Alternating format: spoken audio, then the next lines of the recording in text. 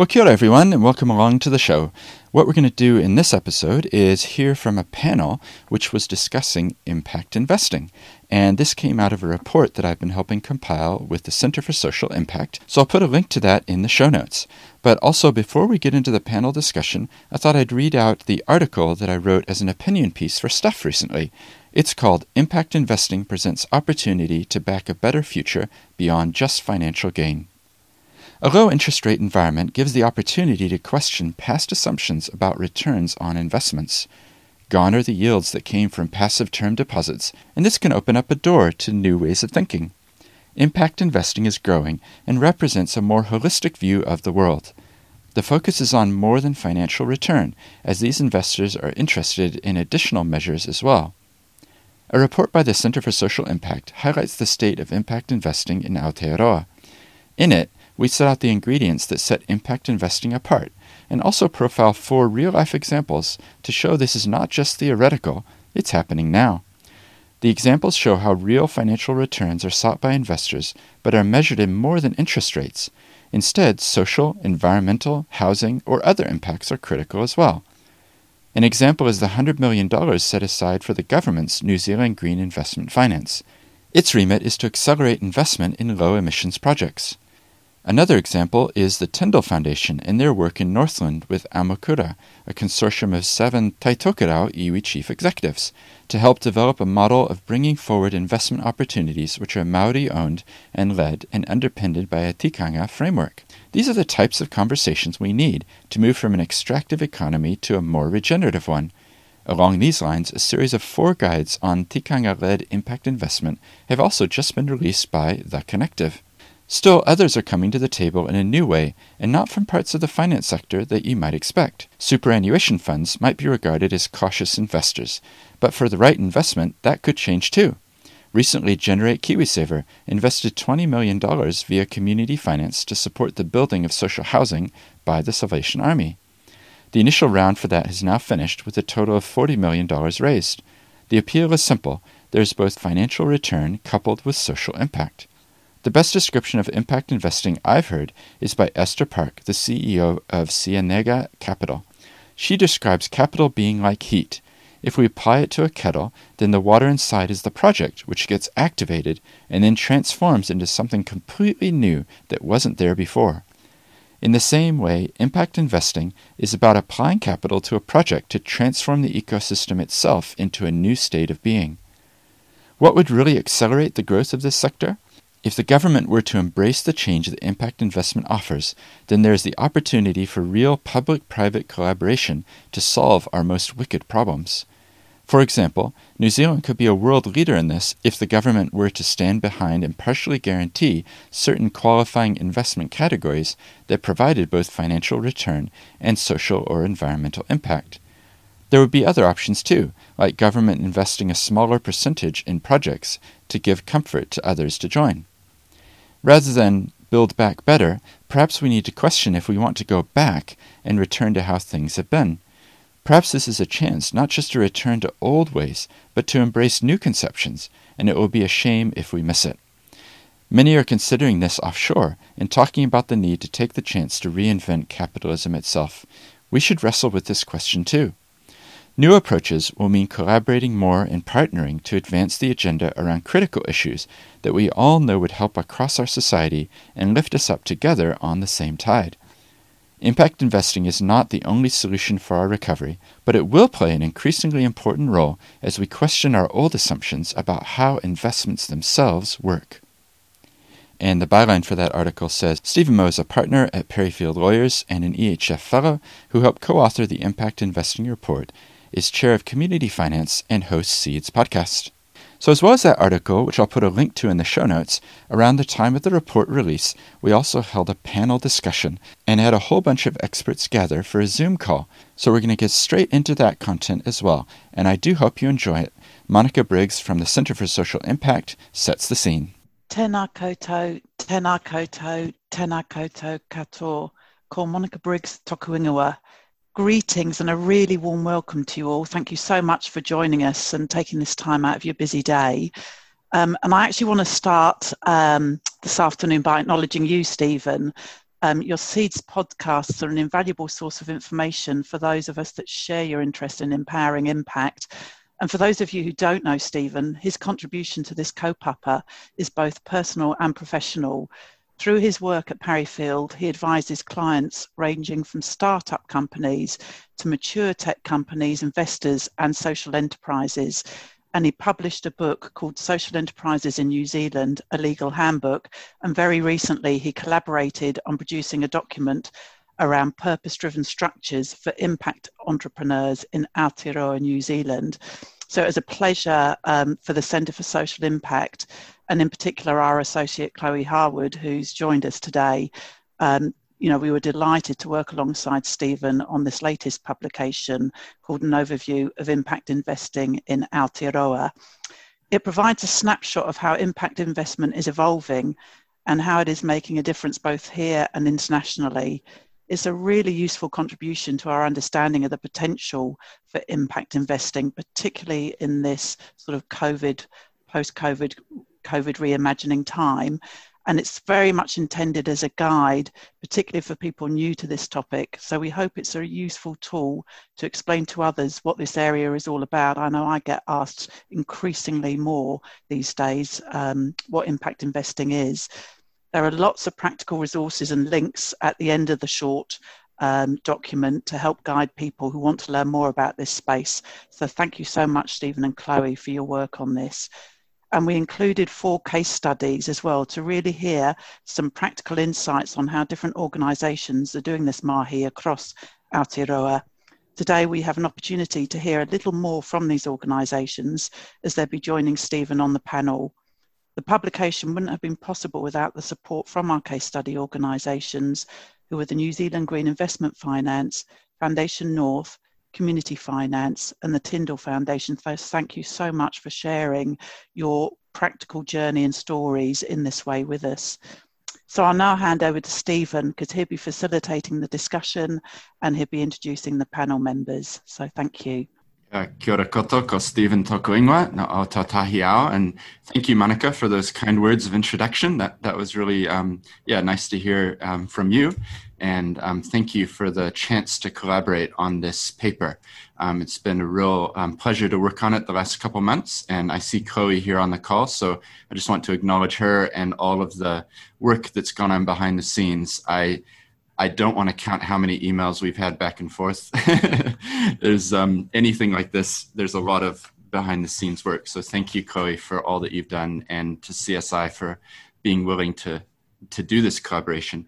So, right, what we want to do is actually make this quite practical. We want to hear perspectives of people who are involved in this sector and actually getting on and doing the impact investing, because in previous panels and things, we've kind of talked at a higher level about what is impact investing. But in this case, I'm really hoping we can get into some of the more practical side of things, because it's not a theoretical concept. It's actually happening right now. And I think that's, if you take nothing else away, hopefully that will be the message that you get, is that this isn't some new thing that has never been done. It's actually happening right now here in Aotearoa, New Zealand. So to do that, we've got some wonderful input to be had from several people who are on this call. And what I'm going to do is ask each of them just to really briefly thumbnail sketch the organization that they're from and their role within it. And then we're going to just get into some back and forth discussion. It's going to be very organic. We don't have an agenda. We're not trying to cover this or that. And so in that spirit, we all know how to use chat functions. So if you have a question for a particular person or a bigger picture or a comment, doesn't really matter, feel free to use the chat and drop it in. And if it's a specific question for someone, then put their name so that we know who it's for. And we'll let people speak, and then we'll come back to those questions and we'll take it from there. So we'll get underway. And because in my screen, Paul is next to me, Paul Gilbert from Community Finance, do you mind just giving an intro to yourself, some of the work that you're doing. And the disclaimer I have to give here is that I'm actually the chair of community finance. So just so people know, I'm involved in that organization as well. But Paul, do you want to lead us off, and then we'll just go around and each of you can say a very quick overview intro. Kia ora koutou. Good to see you wearing a tie, Stephen. Thank you for raising the standard for all of us in terms of business attire. So I'm the General Manager here at Community Finance. We began a year ago as a direct response to a systemic issue that we saw, particularly initially in the social impact space, with regards to the housing crisis, where there was a role and a gap for a financial intermediary to assist with matching ethical money with registered community housing providers who have a very good, strong record of proven solutions delivery. And so really, the way I describe who we are and what we do as an organisation is a village wine press or a communal asset, where we are simply assisting the known, reputable, registered community housing providers at this stage to get access to low-cost construction finance on terms that work for them to increase the supply of affordable housing. So that's our first project that we're up and running with. It's a social impact project initially, but we will be moving very shortly into the environmental space also. Great, thank you so much.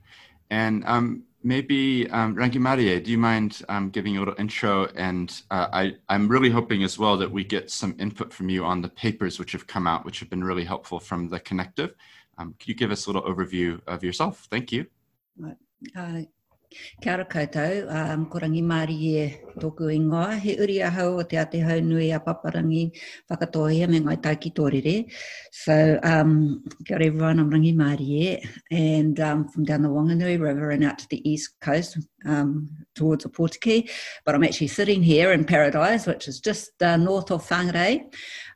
So I'm the one of the principles of the Connective, and I guess what the Connective is actually we're systems activists, and what we're passionate about is affecting systems change and the mindsets of people with the way that they choose to invest their effort and time in a way that actually supports the growing an economy or community that serves thriving ecosystems.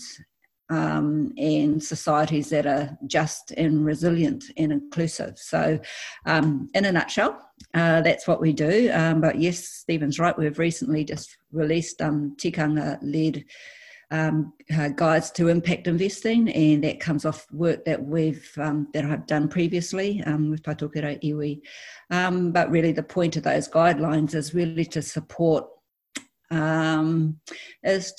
the body of practice on impact investing, but investing specifically, so that it supports better investment decision making, because there's a better understanding of the balance between financial, social, environmental and cultural values. So kia ora everyone.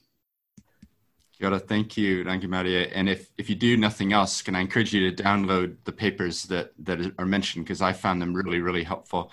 And in fact, I think Koyu and I were really relieved when they came out, because they dealt with this subject so well in terms of tikanga-led investment that we had thought, how are we going to do this in our paper? And fortunately, they came out. So we were able to just have, if you look in there, we've just got a cross-reference over to say, look, here's where you need to go for this. So I was really pleased about that. I think we'll turn now. Liam, do you mind giving us an overview from you? Thank you. No, not at all. Ko Liam Sheridan toku ingoa. I know quite a number of people on the call, so great to see you again. I should say that on page 10 of the CSI publication is the case study that's been prepared by my colleague Eve Jolly, who is really the driving force of impact investment in the foundation. And I certainly acknowledge her, she isn't here today, but I acknowledge all the work she's done. I mean, very briefly, we've sort of gone on a bit of a journey from a couple of years ago. We were at Foundation North, we decided, and I'm sorry I said this in the last of these teleconferences, and it is a bit of a cliche, that we should be using our balance sheet as well as our income and expenditure account to do the work that we want to do. And Chloe Harwood, who's one of the authors of the report, was instrumental in that sort of pivot. And we've had some good learnings along the way, and I also acknowledge Yanti, who helped us in what we described at the time as a scout role, trying to find some opportunities, and there were some very good learnings there about the maybe Yanti would like to comment later, but about the difficulties and the challenges of building the pipeline for impact investing. But we do say that we're a learning organisation, and so we did have some good learnings from that.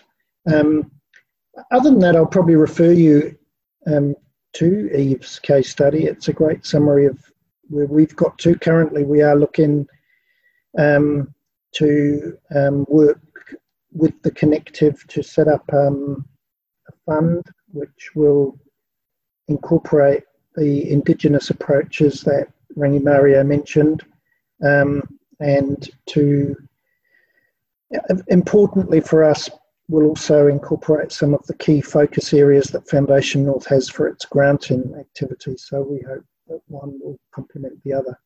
But happy to discuss any aspect of that. That's great, thank you. And yeah, a big acknowledgement to the people who contributed to the paper, who provided the case studies but aren't able to make the call. So John McCarthy from Tyndall Foundation was the one who provided us that content but wasn't able to make this particular timing of the call. Last up, Jenny, if you don't mind giving an overview, that'd be great. Kia ora, Stephen. Can you hear me? Hi, everyone. My name's Jenny Lackey, and I'm Head of Communications for New Zealand Green Investment Finance. Originally, as a policy initiative, we were the Green Investment Fund, but now we've been established as a Crown-owned private company established by the Crown to accelerate investments in New Zealand's low-carbon future. As an organisation, we've been in the investment market for about a year, and we have 3 investments that are intended to demonstrate to the financial markets in particular what is possible in low carbon investment. And what is possible I can talk more about, but really as a company we have 4 key objectives. Obviously we are trying to make investments that accelerate emissions reductions, and that can be both things that directly reduce emissions but also things that enable New Zealand's decarbonisation journey. So we've got quite a broad mandate there. We have to invest on a commercial basis and get a return, and we want to unlock private capital and finally show the market what's possible. So very climate focused, unlike many of you that have a broad mandate, but we've got a big enough problem to solve. Oh, that's great. Thank you. Well, I think we will come back to you because I'm really curious about some of the investments that you've made and just the process of how you've found what to invest in, you know, because there's multiple, I guess the thing is there's multiple impacts that you're seeking, isn't it? It's not just financial return, it's some other outcomes as well. So what we're going to do is have a discussion now, and we're going to go on different tangents and different topics. So feel free to put in questions into the chat. But before we get into that, I'd just like to ground it a little bit by turning back to you, Rangi Marie. And if it's okay, can you just outline some of the key points from your perspective that came through in your report, just from a tikanga-led impact investment? I think people on the call would be really curious about that. And I know, I would certainly be interested to hear some of your perspective of, you know, summarizing some of the key things, if that's okay. Yeah, sure. I guess what would help to start with then, Stephen, is just to sort of understand the whakapapa of why iwi chose to embark upon creating this impact investment platform that they have, which was Te Paeroa Tika. And a lot of that actually came from the fact that I guess we look at the world in a different way, and our decisions are driven by values that have been handed down to us and ancestral wisdom that's thousands of years old. And despite what's happened in the last 200 years, it's part of our DNA and part of what identifies what good looks like for us if we are to determine what success as Māori looks like. So that's sort of where it came from. And with our economic growth strategy that we had put out, we were finding it really difficult to have investment conversations.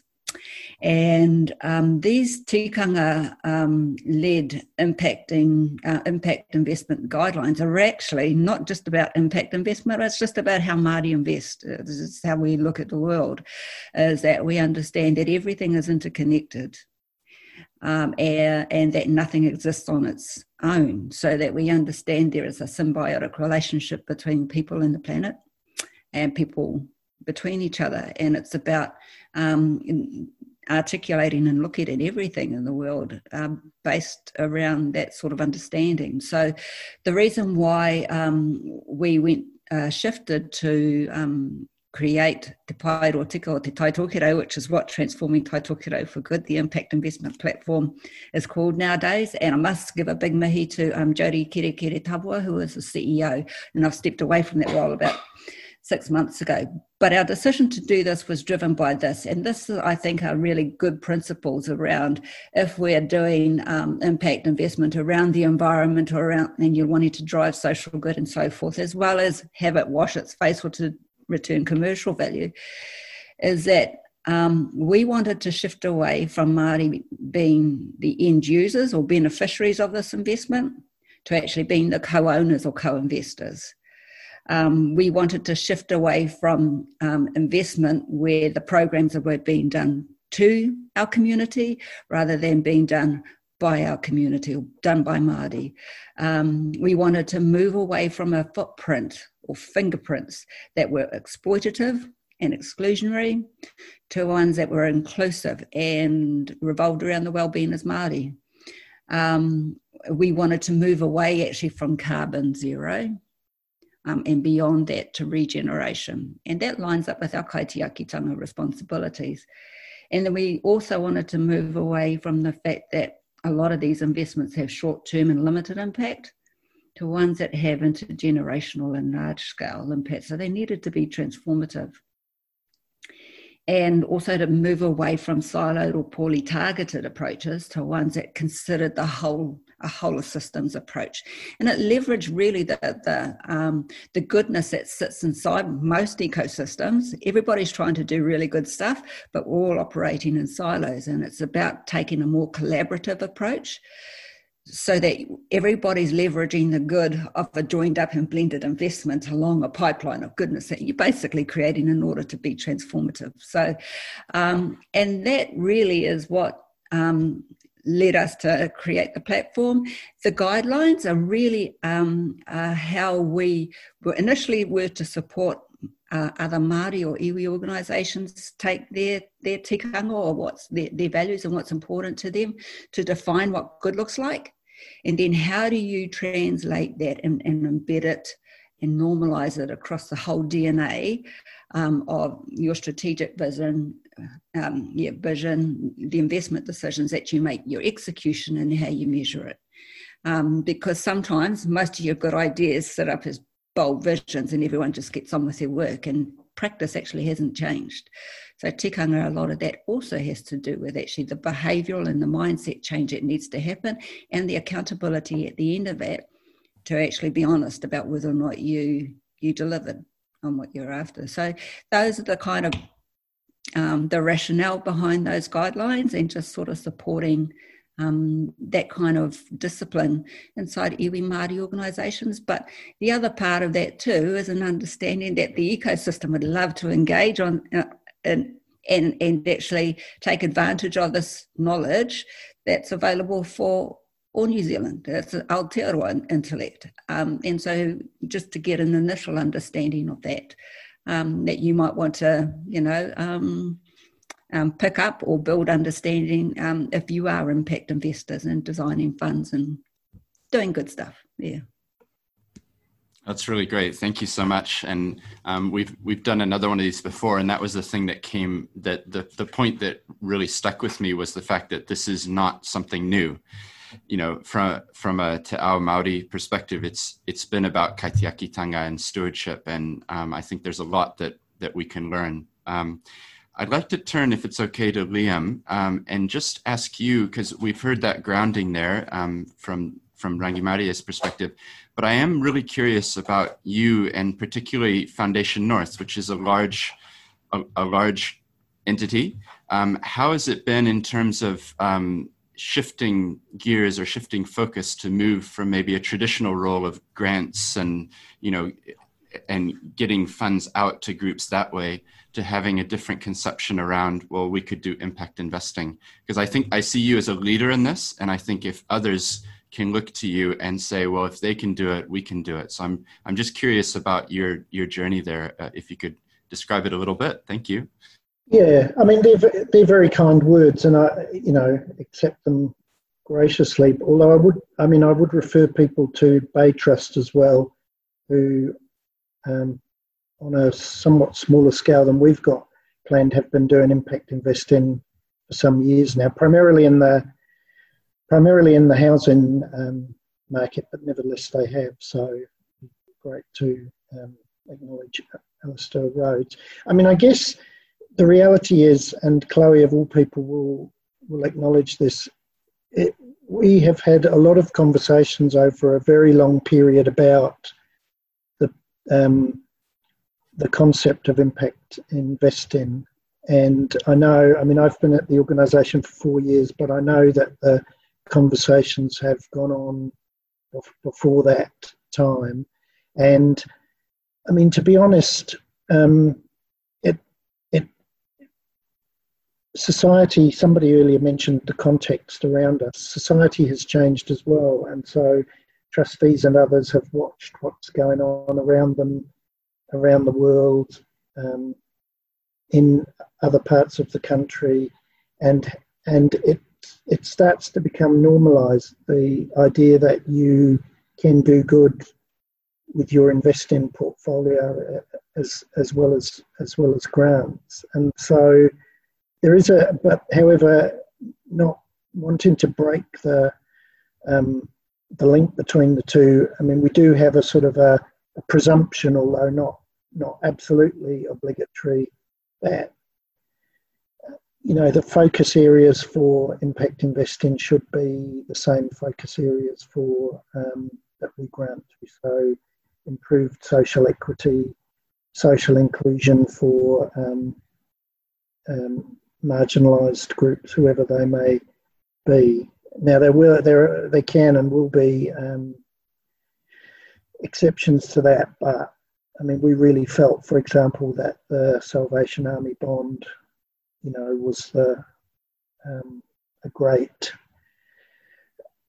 something that really strongly linked our granting and the investment concept. And I think in her commentary in the publication, Eve commented that the Salvation Army has also been a grantee of the foundation in the past. So I don't think it's something that you can, never having discussed it before, I don't think it's something that you can take to your governors one day and just expect them to, I guess, see the light overnight.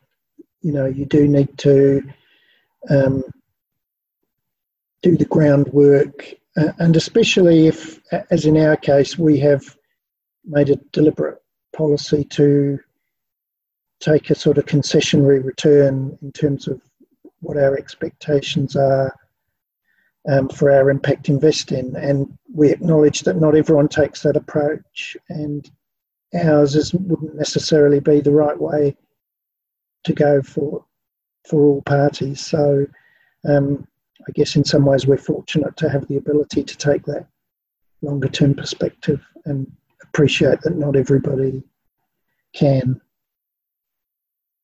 I hope that's been helpful. Yeah, I think it is helpful. And the point that I'm really trying to make is, and you're absolutely right, there's others out there who've done impact investing and we acknowledge them, but also just the process to go from not having done it to doing it. I think it's really helpful to hear those stories, to be able to then encourage others. And I know there's a lot out there who have funds in term deposits where they're making nominal amounts of interest rates and the profits are going to Australian banks. Yeah, well, we have, just as a bit of background, we have made a 2% allocation to impact investment from our investment portfolio. So as things stand, that's about $30 million. And we made a deliberate decision based partly on advice, again, from Alistair Rhodes. Well, why don't you take it from your cash allocation, which is returning, as you have correctly said, Stephen, pretty poor, pretty low returns. So there can be no question that in putting money into impact investment, the trustees are in any way breaching their fiduciary duties. In fact, if the returns work as low as the target is, if the returns work as expected, it will still be better than the cash allocation from which the funds have been taken. So, and things like that do need to be carefully thought through. And once again, I acknowledge Alistair for his guidance on that. Mm. Oh, that's really helpful. Thank you. So I'm going to turn to Jenny in a minute just to hear another perspective of an investor and how they go about finding deals. But before Jenny, just Paul, I'm curious about your perspective because you received funds from Foundation North. So just hearing that perspective from Liam, can you give us your perspective as one of the entities that's been involved in facilitating that? Like, what are some of the things that you're seeing? Yeah, it's been a really rich experience throughout the last 12 months, and we've actually seen quite significant movement within and development of the market within those 12 months since we started out. So where we really began the journey with the first product, which was the $40 million raise for the Salvation Army Community Bond, we really kickstarted that with the traditional philanthropic trusts and foundations where there was a predisposition to impact first and an allowance within the existing structures in terms of SIPOs or deeds of trusts to allow that sort of activity. And what we've seen as we've progressed from those initial investors who really tried to catalyse and activate the market by going in first is a growing movement across what one could consider some of the more ultra-conservative manifestations of trusts and such like. So we're doing a lot of work, for example, with church property trustees. We had a group in the office this morning. And it's really interesting because they typically are perhaps more down the conservative end of the spectrum, and they're more constrained by their trust deeds and by their SIPOs and have less leeway within which to operate in terms of stepping into the impact investment space. And so as part of another working group that I'm on, one of the things we've been doing is testing that legally and getting legal opinions on that. So how far can you push your SIPO or your existing structures before you are deemed to be stepping outside of the safe lanes of fiduciary duty? And the number that seems to have been landed on most commonly is around 5% at this point in time, so, which is interesting. And so we're leaning hard into that, particularly in the church context where just in the three big traditional churches, there's 10 billion in assets in New Zealand, for example, and they're saying we want to do more, but we're constrained by our own rules and our own deeds and our own investment statements and such like. Can you help us expand the definition of fiduciary duty to align with our mission and vision and purpose? And so what we've seen happen is growth and a widening of the definition of fiduciary duty, which is really exciting. And what has happened in parallel with that is the flow of capital. And so then more recently, as many of you will be aware, thanks Liam, because the journey through Foundation North was observed by a number of players, particularly in the market, and they were like, oh, that's interesting. Foundation North as a big player is in. And then through other relationships, that's unlocked the scale of the investment market. which manifested in over $20 million investment from a KiwiSaver fund. So that was the first major institutional investment. And that was out of their fixed interest allocation. So within their portfolio of $1.8 billion, they had an allocation for fixed interest, and they allocated some of that fixed interest into this impact investment, which was interesting because it got them a better financial return than they were getting on other things. So it was a triple win for everybody, including the households who now have homes because they were homeless before. So really interesting, just in 12 months, to see quite a shift both in the philanthropic impact first market, but also in the commercial market. And obviously the prevailing market conditions with interest rates being so low has helped us enormously in terms of getting momentum into the impact investment space that we're operating in. That's really helpful. Thank you. I don't know if I think it's public, isn't it? The Anglican Impact Investing Report, Paul? Maybe if it is, yeah. You could put it in the chat maybe, because that's a really good, interesting, just for the people on the call, they may not have heard that perspective from I guess a religious perspective, that because it goes into a lot of detail, Happy to share. Cool. I think people would find that really helpful, because obviously, as you point out, there's several billions that is in bank accounts and property and various other things. Yeah, no, that's helpful. And just to just in case people are curious, that $40 million, that first round is now finished with the Salvation Army. So what we're doing at Community Finance is looking to actually go out now to regions and seeing if there's particularly regions that we could do smaller funds and partner with local people. So for example, in Christchurch or in Waikato or wherever it might be. So yeah. All right. Well, Jenny, I'd really be keen on your perspective, coming as somebody, because you're actually going out, you've actually made some significant investments. Just feel free to take this question wherever you want to go. Open question. How has that been in terms of finding projects? And curious to hear from you. Thank you, Stephen. I guess I'll take the opportunity to do a bit of a storytelling piece on NZGIF. So as I've said, we have those 4 objectives: emissions, getting a commercial return, crowding in private capital, and showing the markets what's possible. And within that, we have a huge amount of flexibility to act as a direct investor in the climate change space. So the ability to invest, debt, equity, or hybrids of, and other financial instruments, whatever sort of suits us at the time. So our first year was about getting into the market, establishing a market presence. And we have 5 very clear target sectors.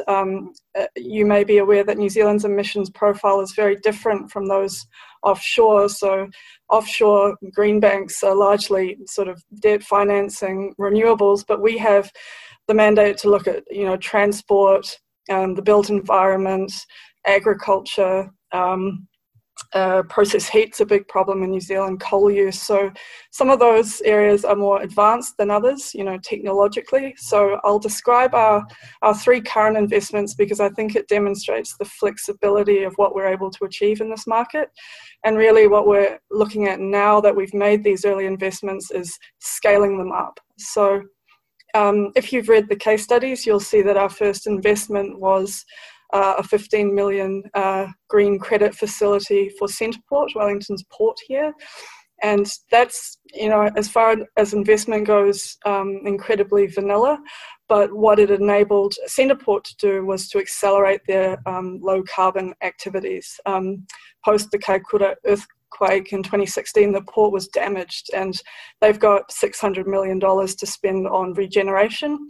But they wanted to also do low carbon stuff, and our credit facility enables that stuff to be sped up. So they've done some electric vehicles, which I can't wait to see. They'll be on the ground in January. They've done a road to rail project, which takes, thousands of truck trips off the Rimutakas. So benefits not just emissions, but in terms of road safety and sort of social license to operate in the port. So they're telling us that it's been really important to their staff to be part of a low carbon business. Our next investment was an equity investment in a tiny Internet of Things business in New Zealand, basically as growth capital. People ask me, how does an Internet of Things provider reduce emissions? But what it does, it's called Thinxtra, it enables people with assets to very cheaply and efficiently track their assets, and that results in much less transport trips. So the example I like to use is Christchurch City used to furnish a small community with water through water trucks, and they basically just sent the trucks out on a rotation. Now they know when the tanks need filling, and they've reduced their truck transport over to Akaroa by 50%. So we're excited about the multiple sectors where, you know, asset owners can track their assets and reduce the need to send people and trucks out to service them. And then the third is a hybrid investment. So we've made an equity investment in a holding company that has two subsidiaries. One is called Carbon. Check them out if you're a fleet owner. They do fleet optimization and transition to electric vehicle planning. They'll assist a fleet owner to do that effectively and also get their people comfortable with electric vehicles. And then on the other side is Sustainable Fleet Finance, where we've given a $5 million debt facility for them to finance and actually own electric vehicles for fleet owners. So hopefully those kinds of opportunities demonstrate sort of what's possible, and the listeners, there's lots of stuff to do out there, especially in climate. Oh, that's very helpful. Thank you. Yeah, I think what I'd like to do now is open it up to the panelists to give us some comments on basically anything that you want, but maybe thinking about some of the challenges, some of the hurdles, some of the learnings that you've had in getting into this area, because the point of this call is really not all of us have been involved in this sector, so it's really want to keep it practical and proactive and helpful for people who are listening either on the call or watching the video later. And also, if you are here, feel free to put questions into the chat as well. I see we've got a few comments there. Paul, thank you for putting the link into the Anglican Church document, and Lina, thank you for your comment as well. And Liam, that's a question that you've put in. So yeah, but do any of you panelists, do you have any other, I guess, really broadly speaking, any thoughts or comments for people listening about how you found it in terms of impact investing and what other people might need to know or want to know? I'd love to back up John McCarthy's comment in the report, if in the sense that he said this is already happening. Let's bust the myth that impact investment is something that's not actually already happening, because certainly, although we've started off in the social impact space as community finance, we are absolutely overwhelmed with beautiful mana enhancing project opportunities across the whole of Aotearoa. There is no shortage of investment opportunities, and it's really just matching the money up with those opportunities that is the key task for us at this point in time. So just wanted to sort of shout out to support the point that John made in his report. Stephen, I guess I could leap in here and absolutely endorse what Paul said. Even though we have a slightly different lens on investment, we're experiencing the same thing. And I guess what NZGIF is here to do is join those dots. There's no lack of will, but people have narrow mandates on the investment side and struggle sometimes to match up what their goals are or their desire to invest with the investees, who similarly don't necessarily know how to package up their opportunities for the investment market. So we're experiencing not a dearth of opportunities, but just perhaps a mismatch between the investment community and the opportunities. And it's really about joining those dots. And at the moment, those dots are being joined by, building relationships and talking to people in the investment community. I wondered if I could jump in here too. I guess one of the learning points that we've made, and this actually builds on the point that Paul made around it being mana enhancing, is that if we are actually designing funds and their purpose is to create social or environmental value or cultural value as well as commercial value, a consideration to make is that when you're actually designing those funds, that you're actually not designing in the systemic barriers that are actually perpetuating the problems you're actually trying to resolve in the first place, and to be really intentional and hold the mirror to yourself about whether or not you're actually designing out those very behaviours that have made it difficult for those communities to access the investment that they're after. The other mindset change, maybe it's a provocation, is this. And it comes actually from that link you've just sent through, Paul. Thank you very much. And I'm going to take one of the quotes that are on there, that money is not morally neutral. It can do harm and it can do good. And that's a saying by Archbishop Justin Welby. And when we're talking about impact investment, and that, if we're just carving off a little bit to have a go at impact investment, consider what you're doing with the remainder of your investment. You're actually asking a little piece of money to do far more work than you're actually asking the bulk of your money to do, and ask yourself this question: which one's going to be far more commercial, the one that can actually provide you this sort of level of financial return and all of these other benefits, or one that just washes its face? Because those are the sorts of accountability measures that we have as Māori about whether or not we've actually been responsible with the resources that we've been given the stewardship over for the time, for the season that they're in our hands, sort of thing. And so that's kind of the mind shift, or the challenge, that I guess the provocation I'm putting out here about what's actually really commercial, what's actually delivering, value across the whole spectrum. And maybe that's the challenge we need to have about mainstreaming this kind of principled way of using money. Yeah. That's great. I love those provocations. It's so important. And actually, that's one of the reasons that we did the report, why we're doing a call like this, because we actually want to have these discussions to get people thinking. Because I completely agree with you. What if we weren't talking about 1% or 2%? What if we were talking about 50% or 70%? It would just be such a big game changer. If there's no lack of projects that we know will have social impacts, then, we need to change the vocabulary. And hopefully COVID has taught us that we can do things differently and that we could actually move forward quicker than we had thought. My big fear is that Build Back Better becomes we build back to what we have always been. And in fact, this is the perfect opportunity to embrace new conceptions and new ways of doing things. So yeah, thank you. I really appreciate your insights and words. So pop any questions in the chat. If there's not lots of questions, that's fine. I think this has been a really helpful session just to talk about things. Do any of you panelists have any other thoughts that you'd like to share? Any Liam, you haven't spoken again since you first chatted. If you have anything to say, then you're welcome to.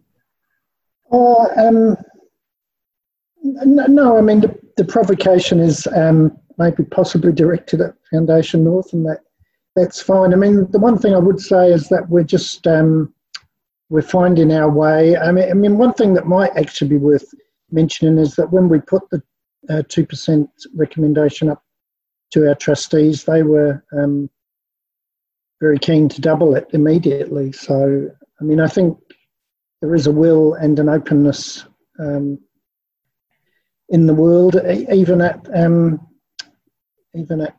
community trusts, dare I say it. So people do recognise the responsibilities that they have and are keen to. My sense of our trustees and others is that they are keen to fully participate. Liam, not aiming at you at all, actually. It was interesting. The conversation this morning, just to give some context, was targeting church trustees and it was themselves. It was them targeting themselves. Just so you know, one of the authors of that report, which I've shared, is John Whitehead, who was the head of the New Zealand Treasury for many years. And he's one of the leaders in this space because he's also the chairman of the Wellington Diocesan Trust Board. And so he's leading the charge in terms of testing those parameters to try and transform his own organisation from within. Yes, it's very interesting. I mean, I'm sure when I look at the names on the call, I'm sure most of us will have seen David Carrington speak on his various trips to New Zealand. And of course, he's done so much, or he and his colleagues, of course, have done so much work on this issue of fiduciary responsibilities, and has almost flipped it on its head in a way, in terms of if you're not looking at this stuff now, then actually arguably you're then in breach of your duties. And that was one of the questions, and it may have been missed. I was and the same challenge is open to the 5%, but Paul, I was wondering if that figure of 5% has been influenced in any way by the new Trusts Act, or whether... Yeah, so that's the piece of work that's ongoing, which John Whitehead is tracking closely as part of the small working group that wrote that report. There's been no sort of fixed determination yet, but there's a growing body of case law across the Commonwealth that is relevant to this space that we're discussing, in terms of the redefinition of mission-aligned or purpose-aligned fiduciary duty, along the lines of the sort of stuff that David Carrington and it's Big Society Capital, isn't it? Or the lead that they've been sort of taking from the UK perspective. So watch this space. I think it's going to be a case law development, but certainly a growing number of people leaning really hard into that. That's great. Yeah. Well, that's really good. Well, thank you, everybody, for contributing. And I think, I don't mean to target anybody. It's more of a bigger picture thing. It's more of a, one day, wouldn't it be nice if we didn't, people will watch this video maybe in 10 or 20 years and go, they were so at the beginning stages. And I think for Chloe and I, because we did quite a bit of work organizing this, like, our intent is that this document that we help prepare will become outdated very quickly, because it will just be mainstreamed, and people will, of course, what you invest in will have positive impacts with it. And so I guess what we're hoping is that we have this new conception of reality, which embraces things like social enterprise and benefit corporations. And it's all symptoms to me of a bigger paradigm shifts of thinking that are going on and moving us forward. So this call is an example of one particular area that we're talking about, but actually it's happening across many different things. And, if you go to employ a new graduate and you get to the end of the interview, they're probably not going to ask you, do I get a company car? They're probably going to ask you, how is my work going to have meaning or impact in the world? Which I take a lot of heart from. We're actually quite lucky because we got somebody on the video who I know separately, named Lina Green, and she's been doing a lot of work in restorative finance. So I just messaged her briefly and said if she would mind giving us her perspective. So she's not based here in New Zealand, and since she's on the call, I think it would be really interesting to hear her perspective. So Lina, I'll just pass it over to you to briefly introduce yourself and just give us a comment to provoke us to think about another aspect of what we're talking about. Thank you very much, Stephen. Yeah. So I run an organization called Angels of Impact, and have been in this area of impact investing. And I just wanted to say that, Rangamari, what you had presented is actually very cutting edge. People who've been... one book I'd strongly recommend everybody read, two books actually. One is Winner Takes All from Anand Giridas, who basically shows you that impact investing is broke when it comes to systemic change issues. It perpetuates racism and structural racism. The other one is Decolonizing Wealth, a book by Edgar Villanueva. He's a Native American. And this thinking is catching up now.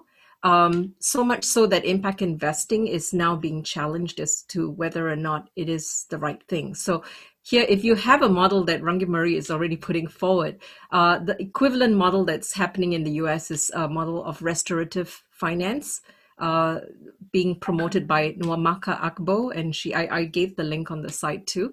And restorative finance is actually going at the systemic issues. And therefore, you're looking at you're digging a little deeper. who's the money flowing to? How's the money flowing? What are the terms? Are the terms extractive? Is the metric determined by the community or the investor? So you're going very much deeper. And those questions that Rangimari asked, like if only a small percentage is for impact investing, what's happening on the other money, right? So it really questions it. And it sounds to me that if you have models that are developing using a Maori methodology, you actually have an opportunity to be leading the space in thinking, and just, I would strongly recommend, please don't use the word impact investing if you can. So that's just me. Oh, that's great. Thank you. Yeah, it's wonderful to hear different perspectives. And I know that you've been involved around the world, so it's good to have that insight. So we've been getting to know each other through something called the Edmund Hillary Fellowship, which is bringing together actually hundreds of entrepreneurs, investors, and people from across the world, all focused on Aotearoa and making change here that will be an example to the rest of the world. So yeah, it's a really cool initiative, and I'm glad that you could share a little bit with us. Laina, thank you for that. So I think what we'll do is finish up, but what I would like to encourage you to do is to keep your eye out, watch out for further things. I know there's different people writing things out there. If you're not aware, there's the Impact Investing Network, which is a New Zealand-based group, and I think David Woods is on or has been on, involved in that. And the point is that there's quite a lot going on in this area here in Aotearoa. And the more that we can network and talk across silos and make sure that we're hearing perspectives, so that, that Jenny maybe would catch up with Paul, about, because we've got housing focus and we've got, green investment focus, and well, actually, maybe we're talking about the same thing anyway. So I just encourage us on this call to really connect with each other, resource each other, support each other. I know there's a relatively small number on this call, but I view each of you as catalysts within your organizations, within society itself, to help usher in this sort of new way of thinking. And this is just one example. So yeah, encourage you, if you're not connected, get out and connect with some of these organizations.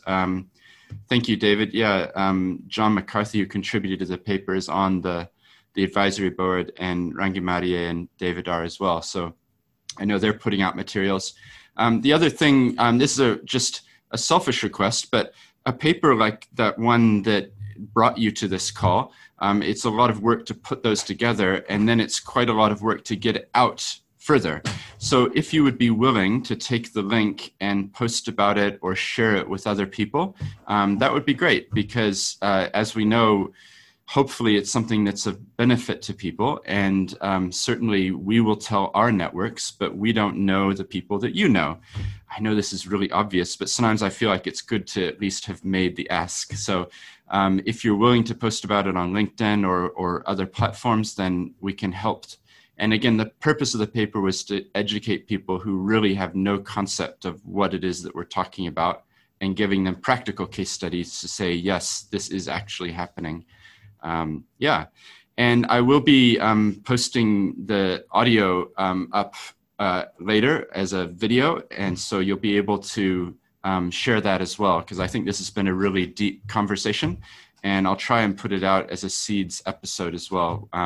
And that's an initiative that Monica mentioned at the start, that I've now done 231 episodes, all focused on this: what could the world look like, interviewing entrepreneurs and kind of thought leaders across New Zealand. So it'd be great to, if you're interested, explore the back catalog, because there's a lot of content there now.